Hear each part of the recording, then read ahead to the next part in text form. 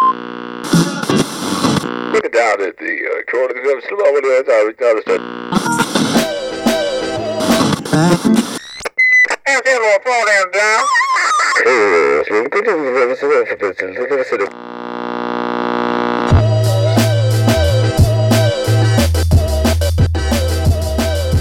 What is happening, everybody? Welcome back to another episode of the Dan Cable Presents podcast. Thank you for tuning in to the program once again. If this is your first time listening, welcome. Thank you for checking out the show. You can find new episodes every Friday. You can find a Dan Cable Presents YouTube channel featuring a bunch of in-studio performances from this podcast from all kinds of different bands. So check out the Dan Cable Presents YouTube channel. Hit subscribe on there so you know when new videos are coming through your feed, and check out some of the ones that I have listed as my favorites up there. And also, if you would like to support the show in a free way and you have not done so yet, we need the iTunes reviews. I cannot stress the importance of the iTunes reviews enough. I'm sorry that they matter, but we need them. And so if you would just so kindly, since you're already probably listening on your phone, you're just going to click subscribe on iTunes there on the podcast app. You're going to click subscribe on the Dan Cable Presents show, the program, and you're going to hit rate, and you're going to give it 5 stars. If you feel like I deserve it, only if you feeling good about it. And then just say a few nice words. You don't have to say much. Just drop a line, and that will really help shoot this thing into the charts of the iTunes, into the top music podcasts and whatnot. And it will give more people the opportunity to find it that wouldn't normally have done so. They wouldn't know about it, and then maybe they're just cruising the iTunes charts, and then they see it there in the top 150. They're like, maybe I should check out this guy's big dumb face.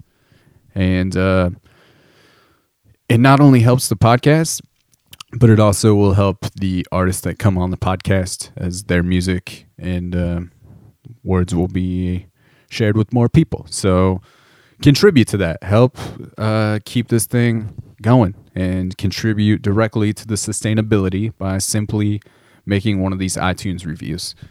I'm not going to read an iTunes review today, but I would like to give a shout out to an Instagram follower. His handle is filthyglass_503, and this person has just been super supportive of this show, and has done their best to spread the word here and there to people, and has just been interactive with me, and I appreciate the encouragement and the support. And if you want to send me an email at dancablepresents@gmail.com, you can hit me with your address, and I would love to send you one of the baseball tees, one of the Dan Cable Presents baseball tees. I don't know if that's much of a reward, a t-shirt with my big dumb face on it, but I'd love to send you one. So hit me with an email. And anybody else that wants to hit me with an email, I'll read some emails on this show. I don't care. It's my program. So send your emails. Send your concerns. Tell me what you'd like to see more of on the show, or less of. But anyway, also just get yourself a baseball tee on the dancablepresents.com, the official website, where you can just find everything linked up. New episode pops up on the homepage every week, and there's usually some videos up there and whatnot, and there's also a donate button if you just want to send a few dollars to the show, pay for a studio session, help contribute for a microphone cable, or to get my own cable company going, Dan Cable's Cables. I think that's probably a big winner, and in the future of this podcast. But anyway, just a few calendar dates to touch on.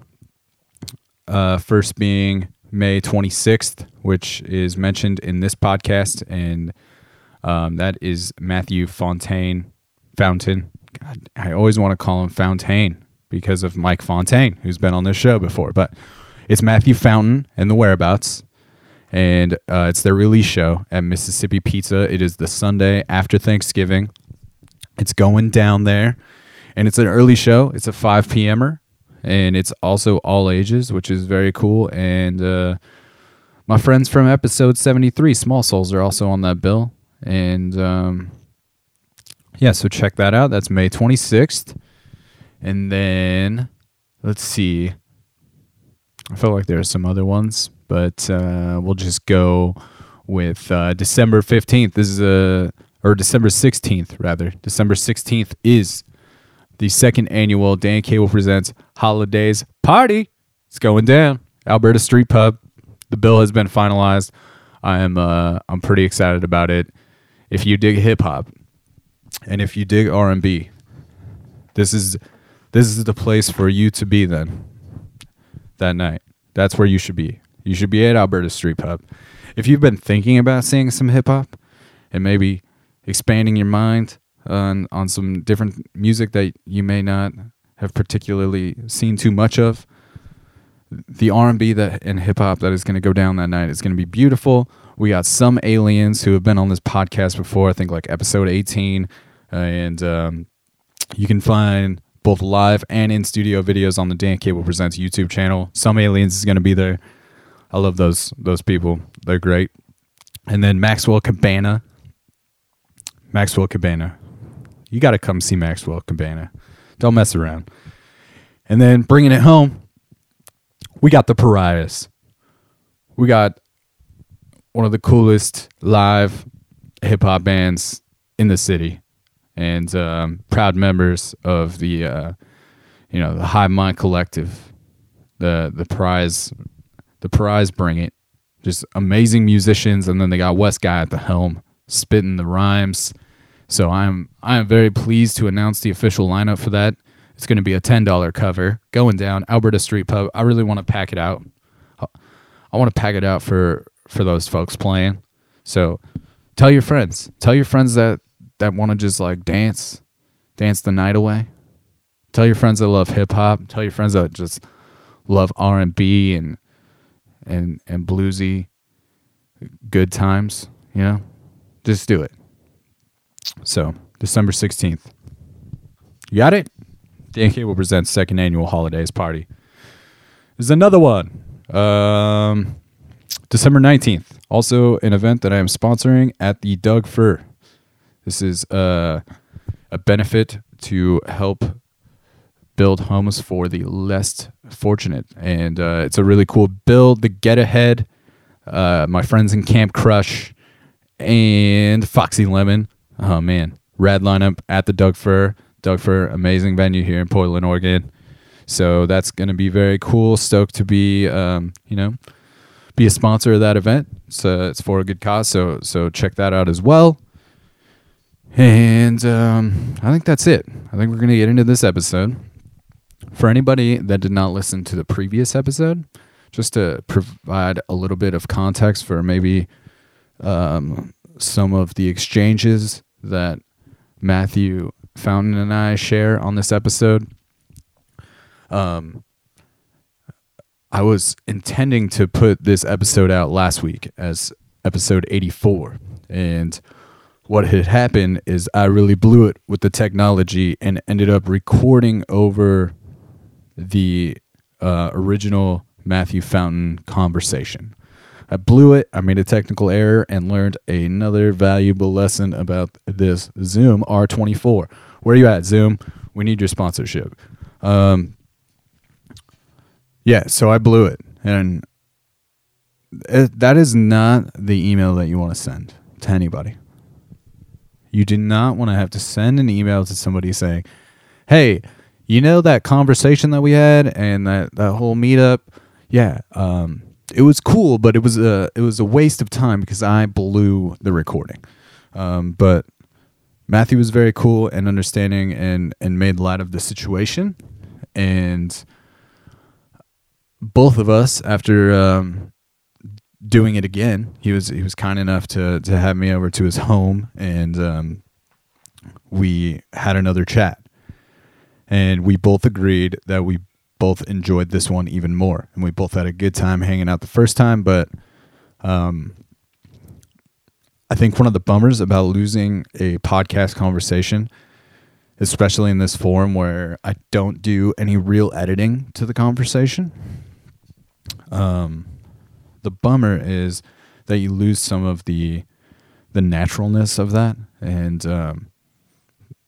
I was kind of concerned at first that it was going to be a little difficult to make it feel authentic, and that was not the case at all. And I was hopefully able to... The dog is barking now. This might go on till the end of this outro. This dog loves to bark. I'll tell you what. That's Big Francis making an appearance on the program here. But I think what happened was we had the initial conversation, and I was able to use that conversation to inform this one.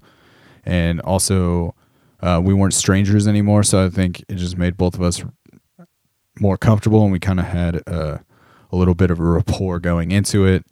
And this is one of those episodes where we do talk a lot about music, but I thought we explored some other things too, and I really enjoyed hanging out with Matthew again.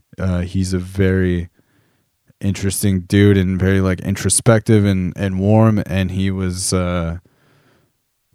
just seemed willing to share, and it was very cool, and I just appreciated the conversation very much, as you will I'm sure you'll be able to tell as this one, I don't know, it's not long, but we definitely were chatting it up for a while, and I was pretty stoked about it. So I just wanted to say thank you to him again for just being a super kind person and not being a diva about the whole mishap on my part. So we're going to get into it. He's got a new record called Born on the Hook. It's Matthew Fountain and The Whereabouts. And he worked on this record for a while to really perfect it. And he talks about himself being a perfectionist. And but he spent a lot of time on this record. So I would definitely encourage people to check it out. Sonically, it's really amazing and worth the headphone experience for sure. But just in general, just a really well produced record, and it's got a lot of ups and downs and offers a lot.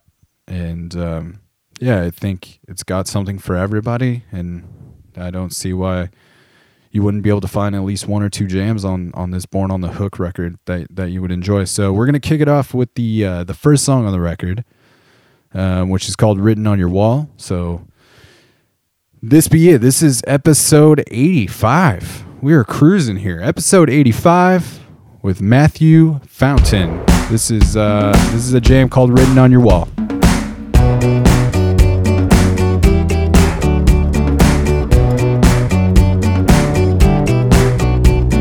Talk to me, halloo-wee, walloo-wah.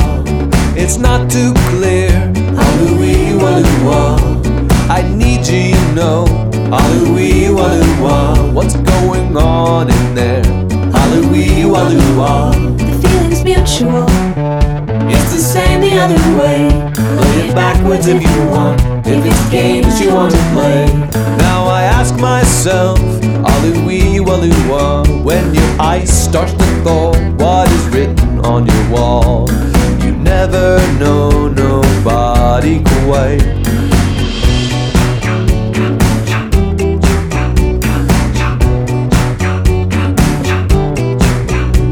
You let me see come on again. what I wanna see.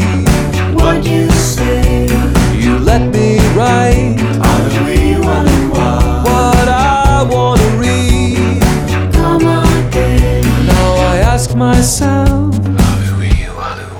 when your eyes starts to fall, what is written on your wall? When your eyes starts to fall, what is written on your wall? When your eyes starts to fall, what is written on your wall?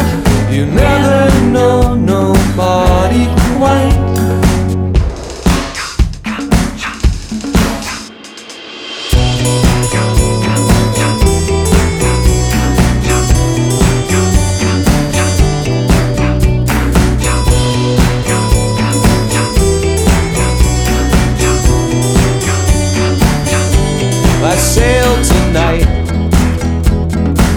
where strangers know me best.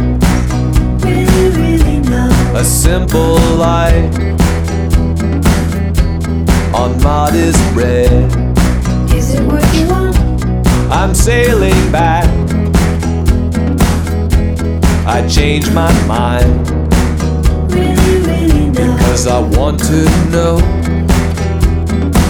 I really need to know. Really now. Now I ask myself, when your ice starts to fall, what is written on your wall? When your ice starts to fall, what is written on your wall? When your ice starts to fall, what is written on your wall? You never know, nobody can wait.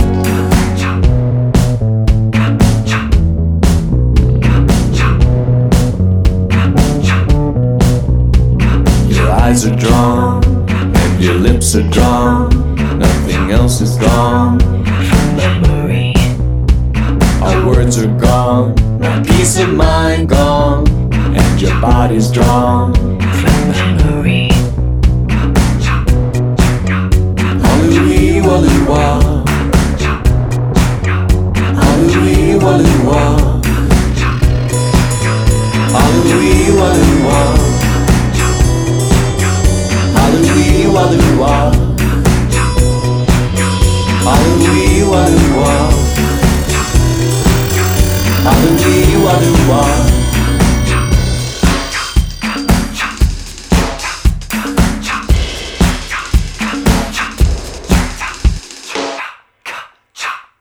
Matthew Fountain here, round 2. There we go. Yeah. I'm just gonna, pretend that was like the pre-interview, So, Yeah. I'll obviously try not to recreate what has already happened, but I'll, hopefully I can use our previous recorded conversation as, to inform this one. Yeah. It'll be like, let's just imagine that I was severely shy about doing the interview, and I just needed a trial run. I appreciate that. Yeah. But I think the listening audience is definitely gonna know that this was due to my error. I'm not gonna just throw you under the bus as the guest. Yeah, no, I'm happy to do it again. I had fun last time. Cool, man. Yeah, we were just hanging out at a bar. Yeah, it's just kind of one of those things with the technology that it's just bound to fail sometimes. And unfortunately, that particular time it was a human error. Yep. Well, but it happens. Stuff happens. So I appreciate you being so understanding. Yeah, I just censored myself from saying shit, and then I realized that it probably doesn't matter. No, you can say whatever you want. You can, this is my program. It's not for prime time necessarily. No, it's my program, and you can say whatever you want on this show, and that's how we like to do things. But yeah, man. Let's. You're about 9 when you picked up a guitar or so. Mm-hmm. And that was your step grandfather. Yes, exactly. Yeah, I learned a little boogie. He played. He did a lot of old school country and boogie kind of stuff, and I learned that in a little trailer in Jackson, Mississippi, and I came home with my dad, and he had hidden a guitar in the trunk of his car on the 3-hour ride back to our house, and then he handed it to me, and it was a great surprise. I haven't really parted with it much since. Yeah, when he first sent that home with you, then was that something you were plugging away at like pretty regularly? Oh yeah, constantly. Yeah, I mean, it was it was an obsession for sure, I'd say. Yeah. Is there anybody else in your family that was musical as well? Yeah, I have a cousin named Pete Fountain. He was at least in his day, a pretty famous jazz clarinetist in New Orleans, Dixieland Jazz, and he was on what do you call it? The Sullivan. He was on all those shows. Oh, back crazy. in the day. Yeah.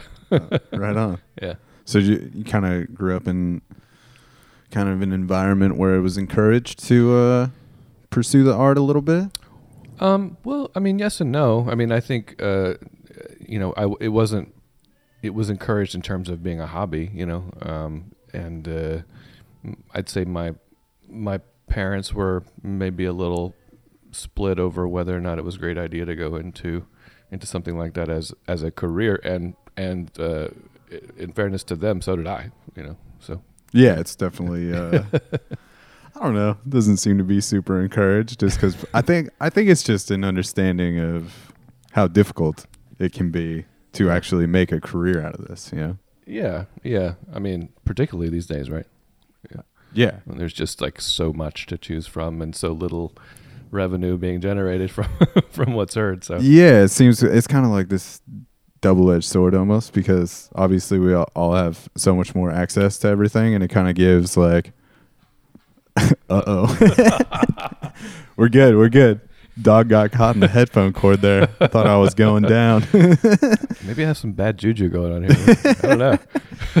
No, but like we all have more access to everything, which means it kind of levels the playing field for everybody to a certain degree, because anyone can put music out there, and we're all kind of like one retweet away possibly from someone recognizing your art. That's true. It's true. It's funny. I think the best quote I've heard about the topic is Johanna Warren, the singer-songwriter. She lives in Portland. She actually sings on some of the songs on this album.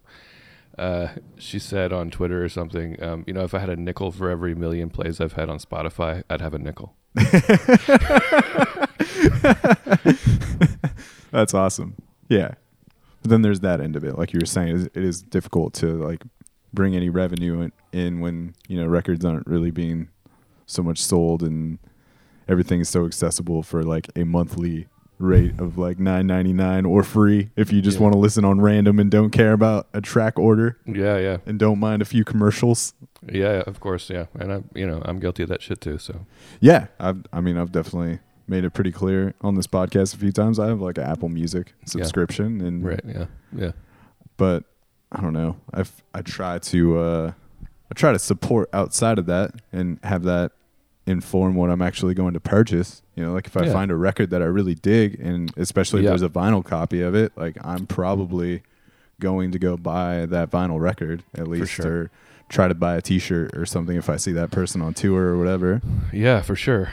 I know it's weird. Like I used to go into record stores and think, wow, look at all the cool stuff to get. And now every time I go into a record store, I think there are like millions of hours of work put into this, what's in here, in this place,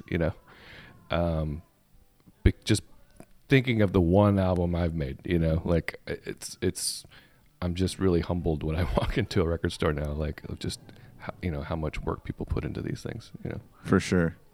So was it kind of like high school days that you actually started like writing your own compositions and writing like complete tunes? I would say, let's see, maybe around 12 or 13, I started getting into like heavy metal bands and stuff like that. So I was writing. Yeah, I was like the young kid that they were sneaking into the bar, bars to play and then sneaking out, So I would be in bands with guys who were like 23, 26, and I was the kid. Was the metal kind of your shit at that time, or was that just what was available to play? Or I was big into it. I mean, that was a time when I was really interested in like the technical aspects of playing, and metal's a really good avenue to explore for that, because I was always trying to learn all of the solos and the Megadeth songs, like the Rust in Peace album and all that stuff. So yeah, I was totally into that. So we did like a combo of covers and original stuff. Yeah. Yeah. That I don't know. I think the metal stuff definitely shines through at certain points, even on Born on the Hook. You know. Yeah, I think the sense of I think there's sometimes like a sense of panic in the songs, and I think that's a holdover from the metal years. Yeah, for sure. And at least on the recording, I haven't had an opportunity to see you play live yet, but like the technicality of the guitar playing is very like on point throughout. And thank you. Yeah, appreciate it. Just some very cool licks that happen throughout the record. Thanks, man. Yeah, absolutely. When did like the more singer-songwriter kind of vibe come out of you, like as far as like after post metal bands, I guess? Yeah, it's funny because I hadn't thought of this in a long time, but it was always there, you know. Like I had like singer-songwritery stuff on a 4-track, and I would just, you know, and I would listen to like Frente and Tori Amos, and you know, like I would just, but you know, like it just didn't fit in with the stuff that the guys I, you know, was in a band with listened to. You know, it was just like totally out of bounds. So I would often just like hide my my Tori Amos records and stuff like that. You got to be careful around those metalheads, man. They will like crucify you for what you're listening to sometimes. Yeah. It was weird. It was weird, like being like an Alice in Chains head, and then like listening to Little Earthquakes by Tori Amos.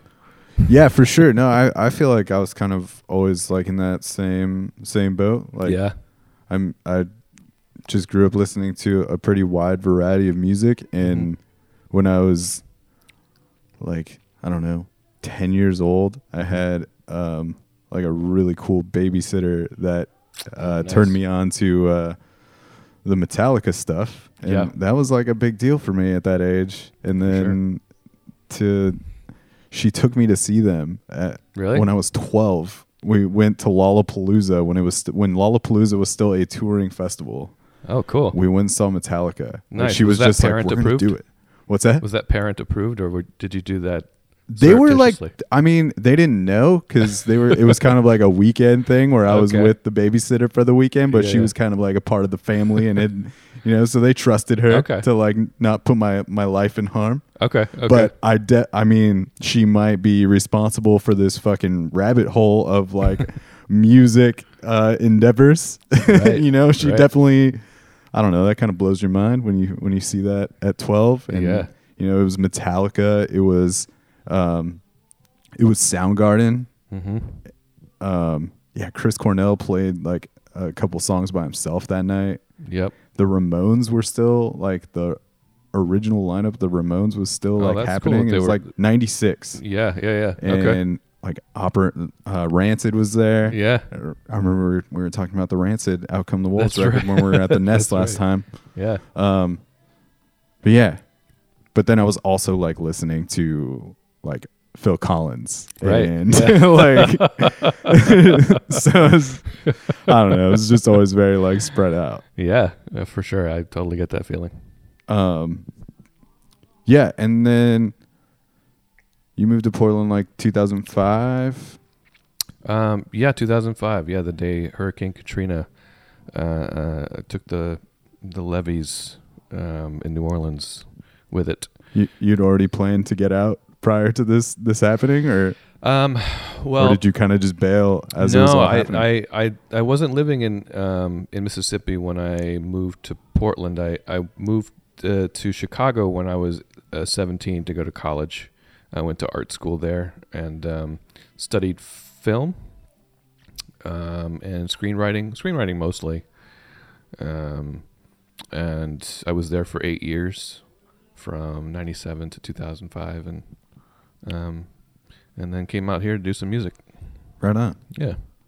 But it wasn't, I don't know, you were here for a little while before you started kind of dabbling, playing out and stuff? Oh, yeah. I was here. Well, it's funny because I was... I have kind of a perfectionist streak, and I had been working on a screenplay with my roommate in Chicago for 4 years, and then my moving was our deadline to be like, okay, done, final, like that's it. We're not ever gonna touch this again. And then of course, you know, like the first thing I did when I moved here was I gave the screenplay to a teacher, you know, who had like sold like, I don't know, 70 screenplays or something. And she gave me her comments, and of course I was like, oh, okay, that makes a lot of sense. We should work on this some more, you know. So there was, you know, maybe a year where I was still trying to divide, you know, my energies in between film and music. But after that, I got more serious about it. Yeah, has it always been kind of a push and pull thing, like back and forth between the film and the music, or? It has been, yeah.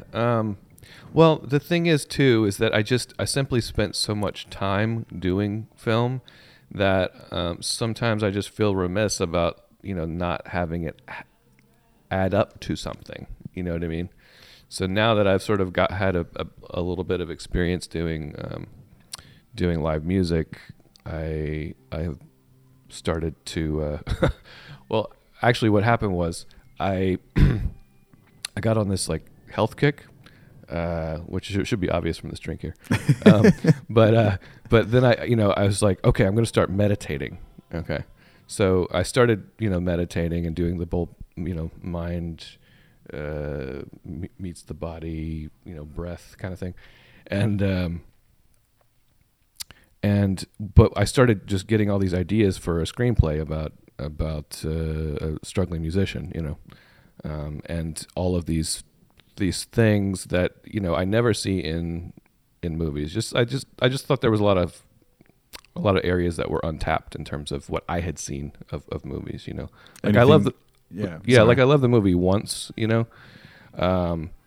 but you know, in a way, it's kind of it's a little bit of a fantasy, you know. I mean, it's you know, it's like, oh, you find this really like perfect person to collaborate with, you know, and everything is beautiful, you know.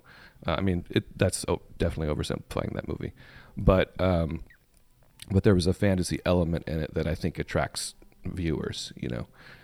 But I just think there's a lot of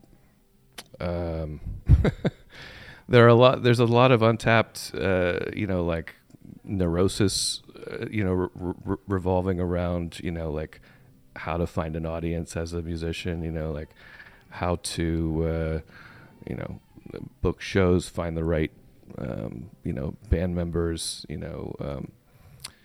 So yeah, I was just like, I got to write this thing. So I just started writing that. So yeah, I guess I still haven't, to answer your question, really ridded myself of the film bug. That's all right though, right? Like, I don't know. Do you have to rid yourself of the film bug? No, but it's just, you know, like time moves really fast, and you know, it's like part of you goes, well, you know, like, you know, you're not fucking Superman, you know, like you can't necessarily like divide your energy, you know, in half and expect, you know,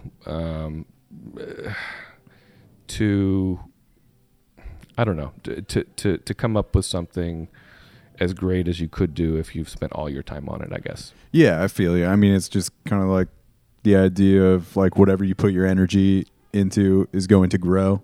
Mm-hmm. But yeah, I see what you're saying though. Like if you're dividing that constantly, yeah, then things are going to grow like less significantly, or yeah.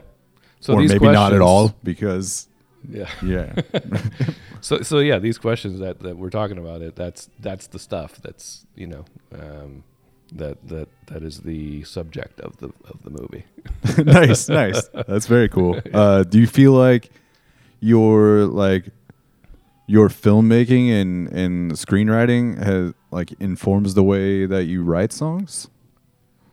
Yes. I mean, you know, it's kind of I guess a chicken or the egg kind of thing. I mean, like, are my songs cinematic because I spent so much time, you know, like writing screenplays, or am I just, you know, a person who thinks in terms of film and like really enjoys a narrative heavy song, you know, and that made me gravitated toward making film, you know. So, you know, So yeah, I guess I don't know exactly how to answer it, but I definitely in terms of making my music like lyric centric, that goes hand in hand with my interest in film. For sure. Yeah. Just curious because I don't know. To me, when I'm listening to your tunes, like there does seem to be like a lot of layers to everything, and it seems very like thought out, and it seems like it has like each song can like really stand alone as its own piece and an own story. Yep. Yeah. So. And that has a lot to do with the just the sheer amount of time that that I spent on the album, you know, again with the perfectionist thing. I mean, like many years I spent on it. So yeah, I think, you know, you just kind of, for lack of a less pretentious term, like in a different temporal space, you know, from year to year, you know, and you're kind of almost a different person. And so it's almost like looking at a diary from like, you know, 12 years ago, like that spans, you know, a decade or whatever. That's kind of what it's like. For sure. I think that's one of the cool things about actually documenting this stuff and like making a record is, you know, in 10 years you're going to get to come back to this thing and just have this snapshot of time, and yeah, it's kind of wild. Yeah, it's kind of like I just made a best of album. Like it's like I had the song that I really liked, you know, from that time when I made like 11 other songs, but I just, you know, hated the other 10, so would never release them. For sure. That's kind of what it's like. Awesome. Let's get into another track off the record then. We're gonna play a song called "The Company" off "Born on the Hook," Sweet. Which is the new record from Matthew Fountain and the Whereabouts.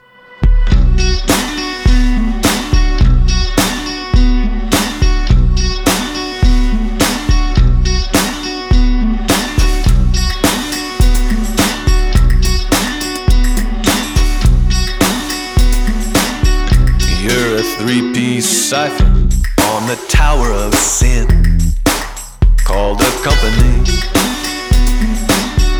When the sun disappears, your loved ones clock in to keep you company. That little voice in your head that tells you wrong from right is yelling from the bottom of a canyon tonight. You can't make it out when the rocks start to slide. You wake up inside the company. There's no time to argue the master plan. Just keep it company. Go on, cozy up to the law of the land. Simple, keep it company. All memory fades inside your box of sand. You follow the leader from an unmarked sedan. You're driven to the point you can't call yourself a man. Welcome to the company. Your point of view is everything. Are you looking for a bright idea? Keep it company. Keep it company. They turn the rare exception into daily events at the company.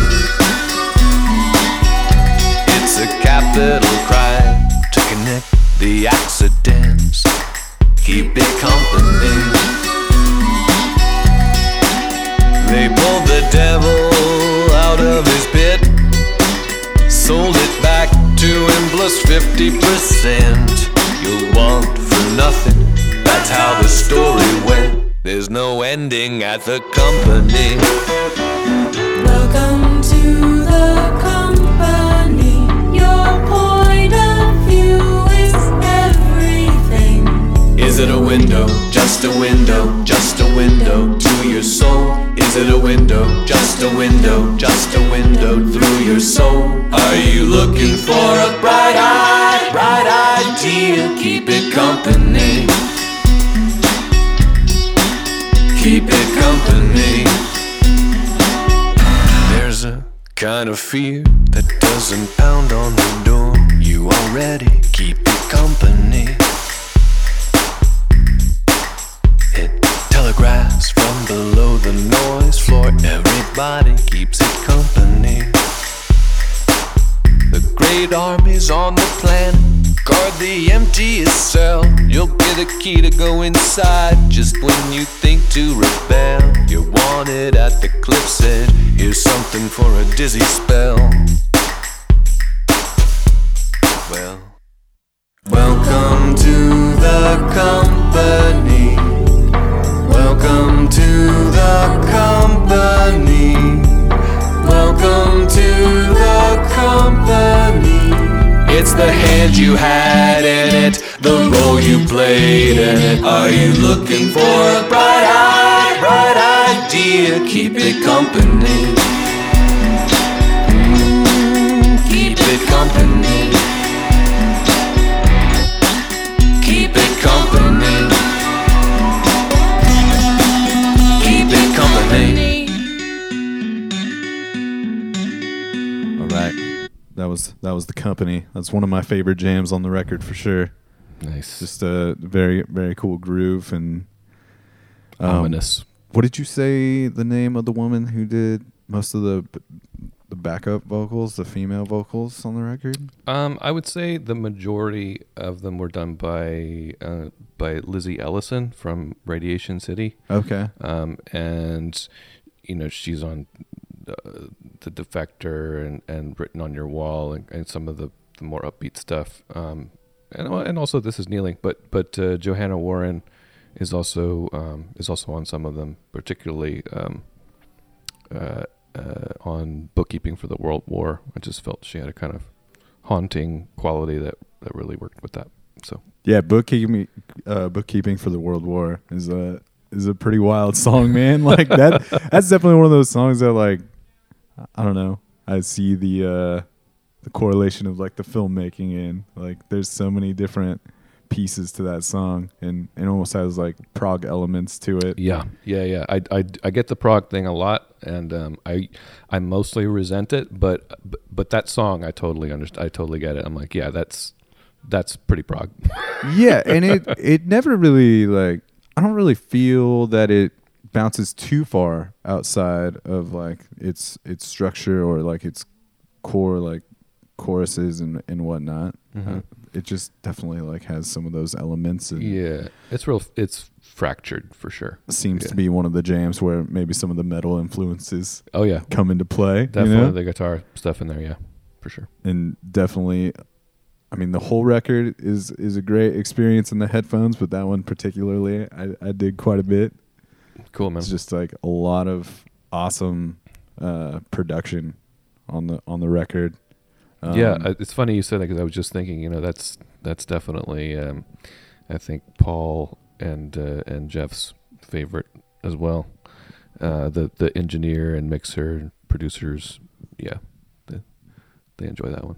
And is it Paul that worked on the Typhoon stuff? Yeah, Paul Laxer, yeah, awesome guy. Really, it was really good for somebody like me who's really uptight in a situation like recording where you're thinking about the money and the time and all that, and you know, he just like kicks off his shoes and starts eating potato chips, and you know, and he's just very relaxed about the process. So it was a good tonic for my personality. He was great, and then Jeff Saltzman was the mixer. Right on. Yeah. So Paul was Paul the engineer then on the project? Yeah, And yeah, he was the main engineer. I did everything except for vocals with Paul, just because I knew ahead of time like how much I was gonna record and re-record vocals, and it was just gonna take forever, and so I was thinking of the money, and I was like, oh, I just can't do that. So yeah, we did all that, and then in the mixing process, we then realized that some things needed to be re-recorded. So particularly, well, not just re-recorded, but the drums needed to be replaced with their original original drum machine tracks. So there was some production done in the mixing phase as well. Yeah, so you actually had a drummer come in and play live drums on the tracks. Yeah, I had an amazing drummer, Nick Worth. I just can't recommend that guy enough. He's so great. And he was, I mean, particularly on a song like Bookkeeping for the World War, where you know the more machine-like you sounded, the creepier the song was, you know, which just added to the effect.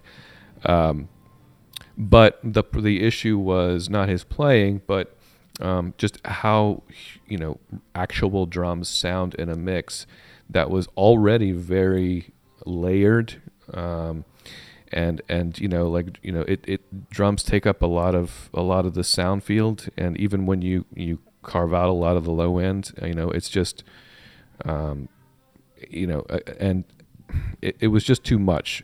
And again, to kind of repeat what I said before, this was really what I wanted to be, despite the big arrangement, was a really lyric centric experience.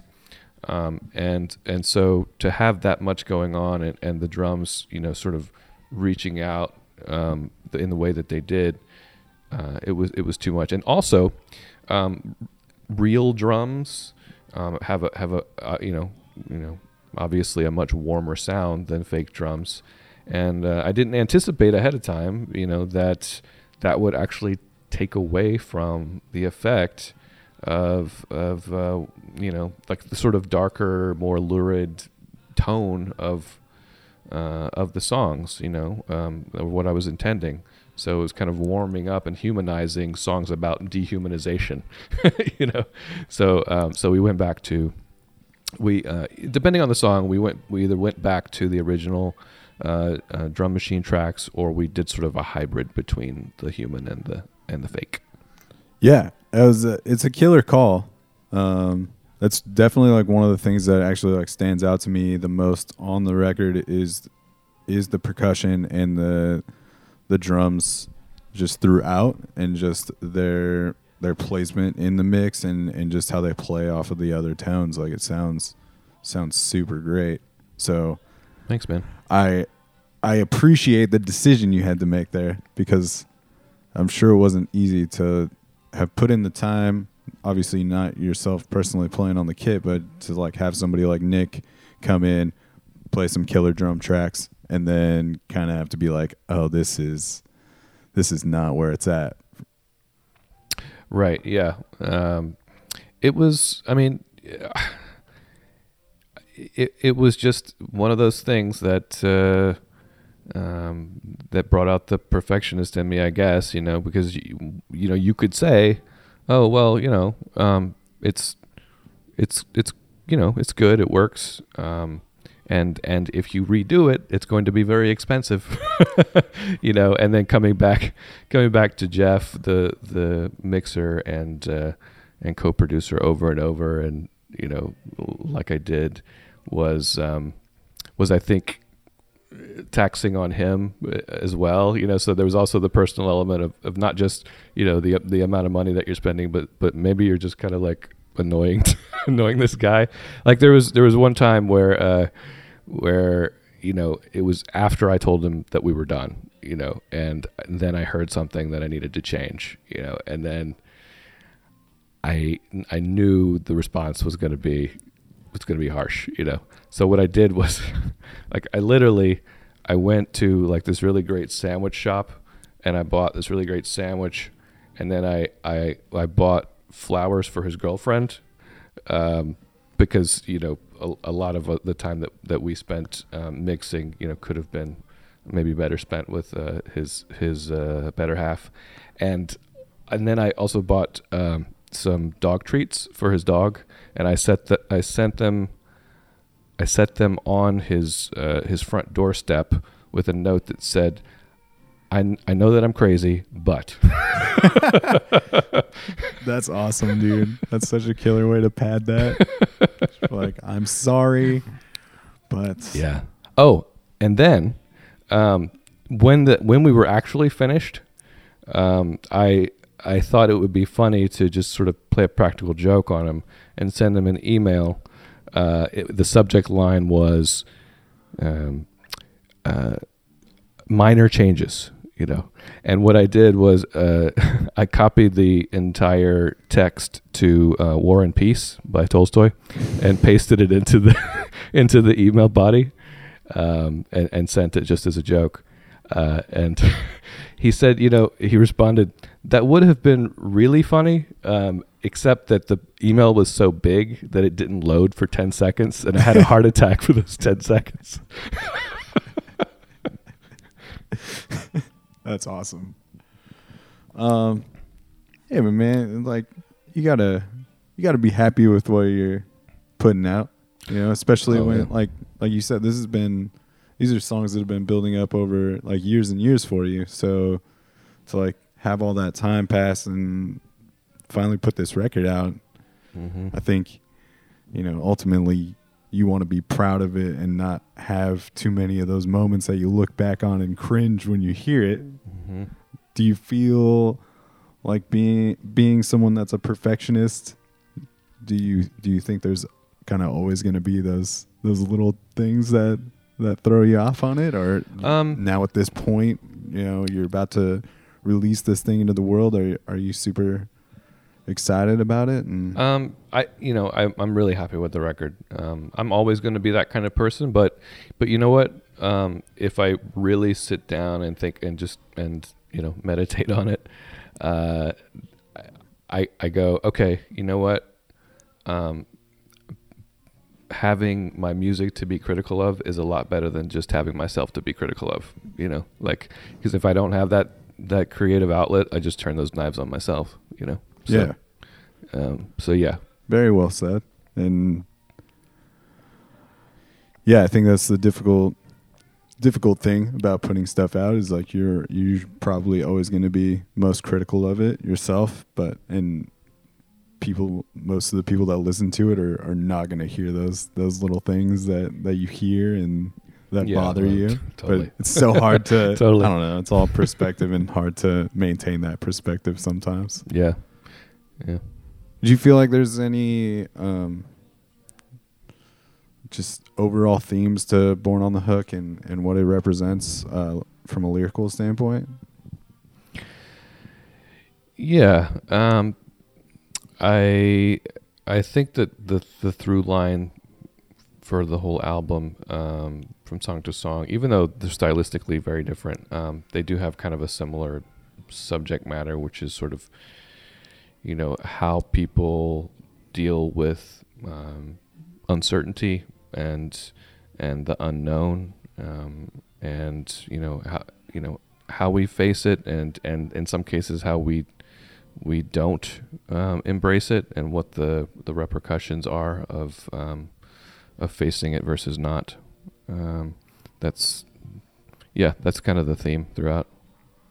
Yeah, for sure. I can definitely appreciate that, and the unknown can be a frightening thing, and walking into that. And I was just recently talking to a buddy from this band called The Co-Founder, and just kind of talking about, you know, the anxiety that can kind of seep in from the unknown and kind of really pursuing something. But I don't know, when you embrace that, you know, really cool things can happen when you embrace it and kind of run towards it instead of away from it. Yeah, exactly. And you know, my hope is that that subject matter of the lyrics is also sort of translated in the like emotionally by the music, you know, and the feeling that like the metaphor that I use for that feeling is like when you walk into this really great big church, you know, that's designed to both, you know, terrify you and draw you in, you know, that kind of push-pull feeling, you know, this sort of somewhere between like a gasp and a sigh, you know, is the feeling that I'm always trying to get at. and yeah, I mean, hopefully I succeeded at some time, and that the lyrics help to accentuate that. Yeah, I mean, I personally feel like you succeeded in doing that, and it's very cohesive, yet it doesn't let you get super comfortable in one feel for very long. Mm-hmm. You've got like the opening tracks that are very upbeat, and then kind of dips down a little bit. The Defector song is, man, that's a great tune. Thanks, Very man. cool, man. Yeah, and I know I mentioned her before, but I gotta give a shout out to Lizzie Ellison. She was so amazing on that song. I mean, she just really just took it to some other place. Yeah, just the contrast to the male and the female vocal on especially songs like that are just very cool, man. And Yeah. I think I told you the first time that we chatted, the Lost episode.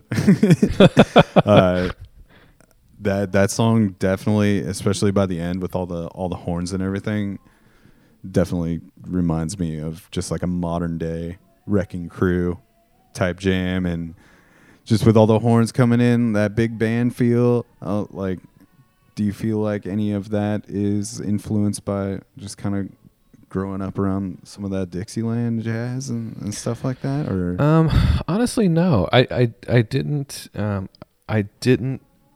expose myself and wasn't exposed to the music of my immediate surroundings as much as maybe I would have hoped to have been, or maybe I just rejected that music because I don't know, maybe I was just being snobby about it as a kid.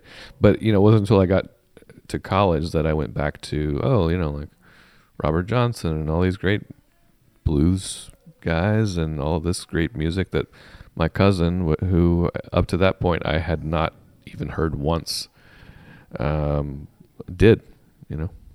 I mean, that's one of, I don't know.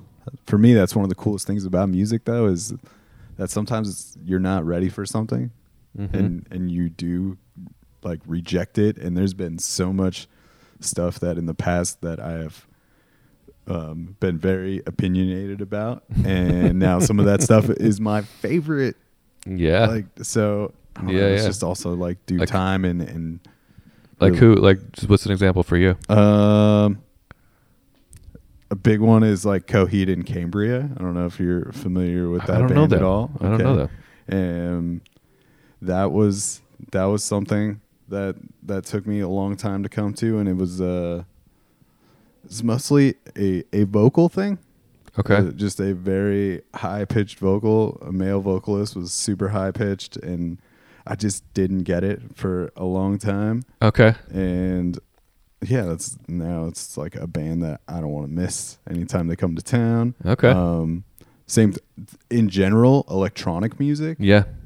Like, electronic music is some of my favorite stuff now. Yeah. And yeah. instrumental music, just in general. Like, that took me a long time to come around on. Mm-hmm. And that maybe I wasn't so opinionated about, but it was definitely something where I was just like, oh, this doesn't have lyrics. Mm-hmm. I don't really want to get down on this. But now the instrumental stuff, and especially like jazz, is something that's usually in rotation for me. And I find so much value in instrumental music now, just because there are no lyrics to dictate the feeling. Like, it's all about the music and all about communicating through instruments. And that shit just like blows my mind. Mm-hmm. So. Yeah. No, I hear you. I never used to be able to get into like Paul Simon and James Taylor. I always felt maybe this is a silly thing to say, but I always felt like particularly white listening to them. Like, but what that is I think that there's like a sweetness to it that I just couldn't like allow myself to let in. Like without. I felt that there was no kind of dark element that usually sort of drew me into something, I mean, I had always loved the Paul Simon song "American Tune." I think that's like an amazing transcendent song. But other than that, I could never do it. So now I'm just kind of like getting back into that stuff and realizing that there's a lot of great stuff in that. Yeah. Yeah. And I think, I don't know, even kind of tying back into what you're talking about as far as, embracing something. Mm-hmm. I think a lot of it for me at this point is just kind of trying to embrace the things that maybe I don't particularly care for initially, Mm-hmm. and trying to appreciate something about it and Right. be like, oh, well, like I don't really care for this, but like the songwriting is still pretty good, Mhm. So Yeah. a lot Yeah, of yeah. times it's that, and especially trying to challenge myself through this podcast and trying to keep things pretty mixed up musically. Mm-hmm. I think I've, tried to invite a lot of that in, and I don't know, sometimes people will be like, yeah, I don't know, like if you want to have this person on your podcast, like, I don't know if you'll really care for it. And it's like, I don't know, I can kind of get behind anything Right. as long as I can find something to appreciate about it. Right. Yeah. Yeah. So, Yeah. I feel you. So one thing that I found pretty cool was this video that you made for This Is Kneeling, Oh yeah. which that seems to be kind of this moment where you get to your love for film and music kind of gets to collide and come together into the same Yeah. world. Yeah. Yeah, that was fun. I got to collaborate with a really great ballet dancer named Candace Bouchard. She's a soloist at Oregon Ballet Theater, and yeah, I came to her with a vague concept of what I wanted. The meaning of the song has to do with becoming vulnerable in order to grow stronger. So I had this idea of her, starting a routine and being continually interrupted by a sort of drip from the ceiling, this leak, this water leak from the ceiling, and is sort of ruining her routine, and then eventually, she comes to sort of, embrace the awkwardness of of that being in the middle of the room, and she makes the leak a part of the routine, and I thought that idea kind of went well with the meaning of the song, and she was into it, and she created her whole routine around that. I wish you choreographed it. She choreographed, yeah, all of that. Yeah. I wish you did though. Yeah, yeah. I tried to. If I secretly got to know that you were like had some ballet and dancing choreography skills, yeah. I think that would just really make you the complete artist with the music and the film, the dancing. Yeah. I considered firing her and just doing the dancing myself for a while. No, I'm just totally kidding. That would have been totally horrible. I just dug it, man. It was just very cool to watch. Just get to watch her kind of interpret the words, the lyrics, and then to see her embrace her surroundings and find the potted plants to place where the leaks are and stuff like that. It was just, I don't know, just some very cool symbolism and whatnot within the video. Yeah. I mean, she's really talented and really has a really great, screen presence. And we're gonna actually work on another video for a new song, a new post Born on the Hook song. Nice. Yeah. So that should be fun. Do you have any strong overall takeaways from like the whole experience of finally putting this record together and making this thing happen and finally putting it out into the world? Wow, that's a big question. I know it's kind of loaded, but No, I'll do my best. I'll need a 5-second pause. hold for a word from our Please sponsors that hold. we don't have. If you would like to sponsor this show, now's the time. Yeah. Well, I think, and this is really something that I'm just kind of I'm starting to understand through therapy and whatnot. But I think I was really writing songs that were wiser than I am. Do you know what I mean? Like I was. These songs are telling me what would really be healthy for me to do. You know what I mean? Like or to understand, or like it's like, I mean, I guess anytime you write something worthwhile, it's something that you're in, and not something that you're beyond. You know what I mean? Because if you're beyond it, then it's not emotional. You're not like enmeshed in it. So I guess that makes sense in a way. But yeah, I mean, like it's funny because like I'm sort of writing from this wisdom that I just can't live. You know what I mean? Yeah, man. And I think that it's also helped me to become conscious of what I need to do to become a better person, maybe.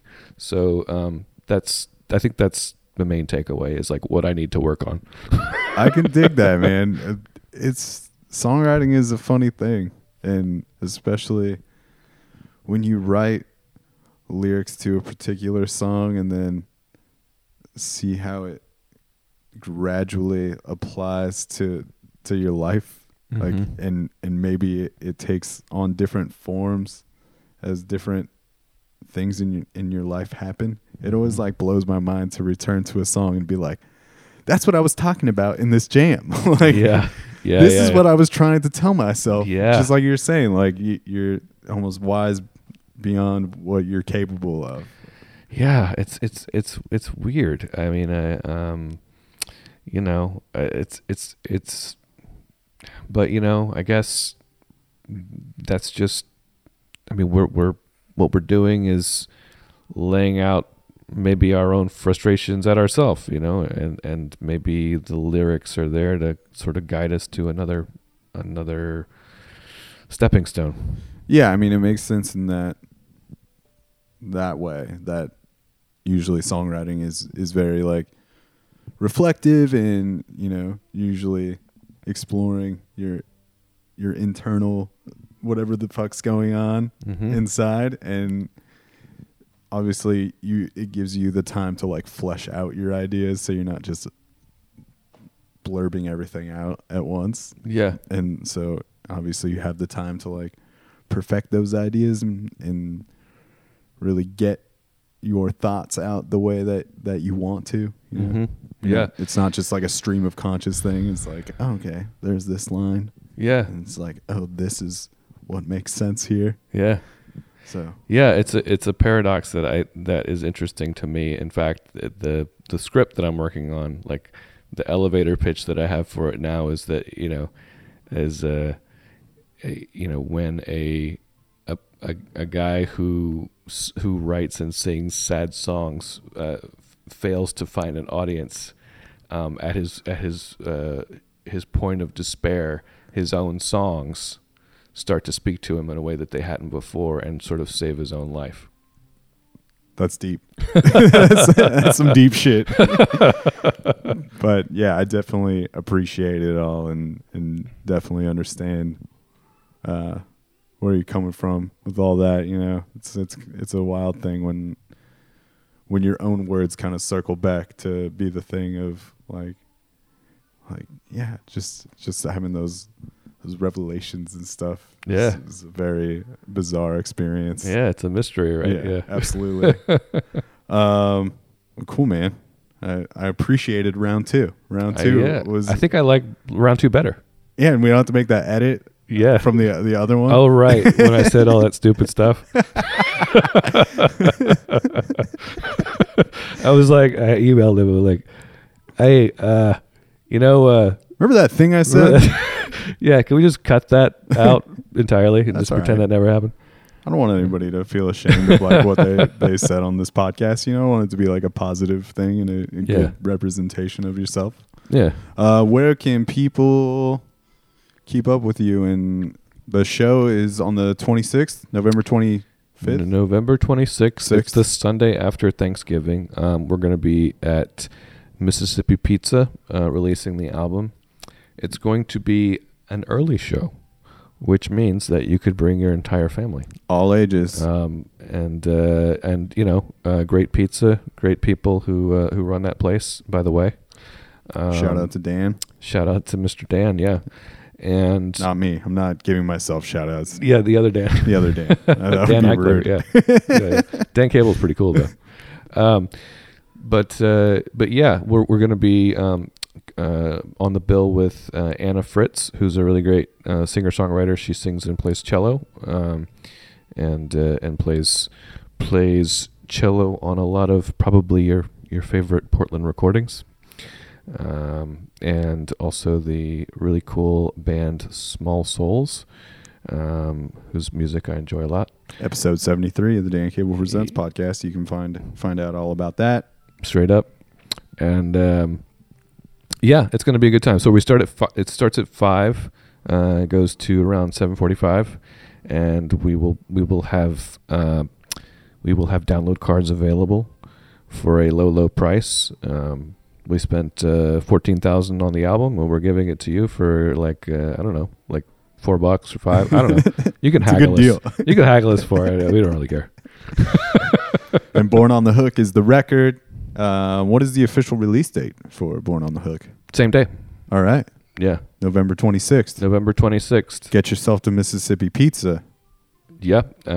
Yeah. Great food. Great. Well, I think it's great music. We'll see. And you're playing some road dates as well, right? Yeah, Some I'm gonna be solo? doing just some solo stuff around Washington and like one random one in LA. What is the website to keep up with all those dates for our outside of Portland listeners? Yeah, it's MatthewFountain.com, and all the show dates are there, and MatthewFountain.bandcamp.com, and you can also buy the album there. Rad. So, yeah. Cool, man. We end each episode of the podcast with the guest saying the tagline, which is "It's a program." So if you could deliver a strong one for us, we can do it. It's a program. That's it. That's Matthew Fountain. We're going to play it out with a jam off of Born on the Hook, which is called Animal, that I particularly dig. So check out this record. Check out the release show going down at Mississippi Pizza. And we will catch you on the flip side, Portland. Thanks, dude. Yes. If you were just a warm body for these hands to feel, just a moving target to aim for.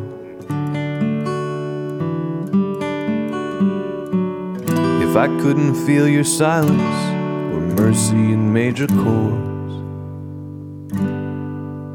I could easily tear you apart.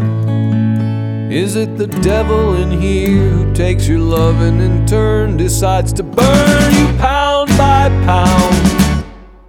We're gonna be together if I pull myself together. No, I can't turn this hunger back around. My face was streaked with red the night we met. When the sirens blared, you should have turned me in. Who in your mind were you blessing on the sink, wrapping me in gauze? Don't you see I need a crime to atone for? Is it the devil in here who takes your love and in turn decides to burn you pound by pound? We're gonna be together if I pull myself together. No, I can't turn these hunger pangs around.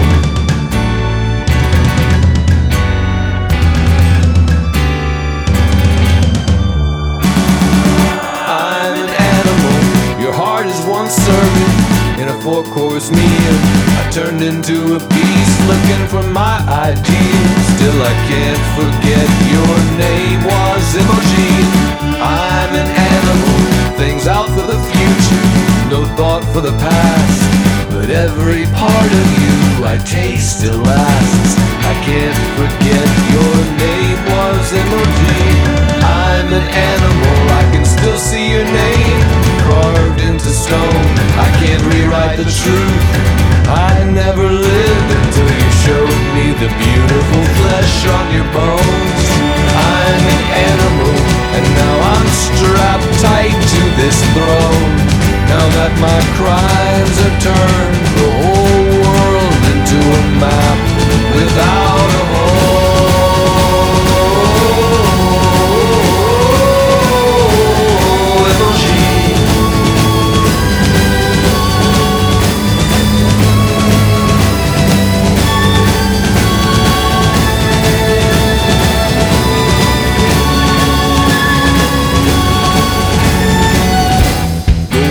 sweating, the paper peels. We're all in pieces on the floor, with your ghost inside you, whispering on and on.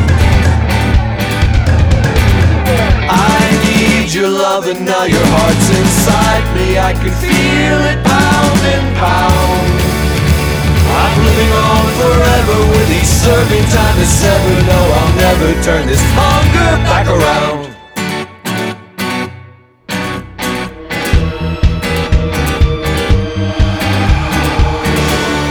I'm an animal. I wanted to love you, but I needed a lead. Turned into a beast looking for my ID. Still I can't forget your name was Imogen. I'm an animal, fangs out for the future, no thought for the past. But every part of you I taste still lasts. I can't forget your name was Imogen. I'm an animal, I can still see your name carved into stone. I can't rewrite the truth. I'd never lived until you showed me the beautiful flesh on your bones. I'm an animal, now I'm strapped tight to this throne. I swear my crimes have turned the whole world into a map without a home.